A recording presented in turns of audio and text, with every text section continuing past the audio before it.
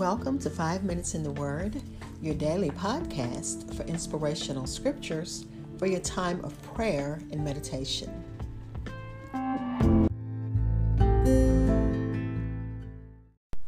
We're continuing Psalm 119, looking at 65 through 72 in the Good News Translation, and it reads, "You have kept your promise, Lord, and you are good to me, your servant. Give me wisdom and knowledge, because I trust your commands. Before you punished me, I used to go wrong, but now I obey your word. How good you are, how kind. Teach me your commands. The proud have told lies about me, but with all my heart I obey your instructions. They have no understanding, but I find pleasure in your law. My punishment was good for me, because it made me learn your commands. The law that you gave means more to me than all the money in the world." Again, this is Psalm number 119, verses 65 through 72 in the Good News Translation, which titles it, "The Value of the Law of the Lord." And remember, all of Psalm 119 is considered, and if you think about it, it talks about the greatness and glory of God's Word. Today's Hebrew letter is Tet, T-E-T-H, and the commentary titles it, "God's Word Brings Benefit from a Time of Affliction." And this is stanza 9. The theme is God's goodness. This stanza looks at what is good when viewed through the experience of hurt, trials, afflictions. The psalmist reflects on how he has learned God's goodness and the goodness of his direction from suffering. And unfortunately, or fortunately, thank God that we do learn these hard lessons through suffering. I'll be right back. Again, we're looking at Psalm number 119, verses 65 through 72 in the Good News Translation. And I pray that you are enjoying Psalm 119 as much as I am.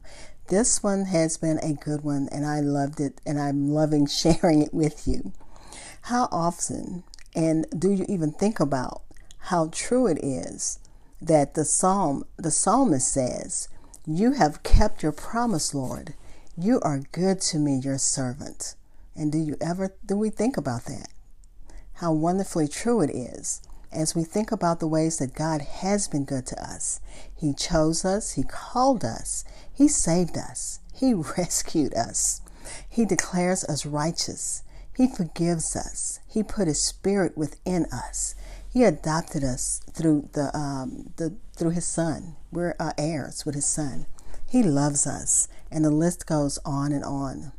The psalmist goes on to say that he plans to show his trust and belief in God's direction by obeying His word. He said, "Give me wisdom and knowledge, because I trust in your commands." And then he goes on to say, "Before you punished me, I used to go wrong, but now I obey your word." And then when I thought about it, how many times can I say, I thank God that I used to do some things, the used tos. And there's a spiritual that says things I used to do, I don't do anymore. And I thank God that we can say that. He says that he used to, but now because of God's word, he says, I used to go wrong, but now I obey your word. And then he said he learned from God's lessons to him.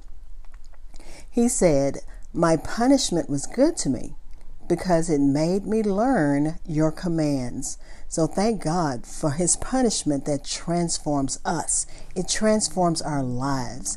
As we even think about how we have to discipline our children when they've done something wrong. If we allowed them to do whatever they wanted to do, that doesn't show love. Discipline shows love, and that's what God does.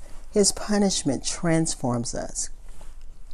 And then the psalmist concludes by saying, the law that you gave me means more to me than all the money in the world. And the commentary told the story of a Bible that was, I forgot how much in weight, that someone wanted to give its weight, the weight of that Bible in gold. And the Pope at the time said, no, that's not, my Bible is worth more than that. And then it said, think about the Bibles we buy that cost, probably you could buy a Bible for $5. Is it valuable to you? Is God's word that valuable to you?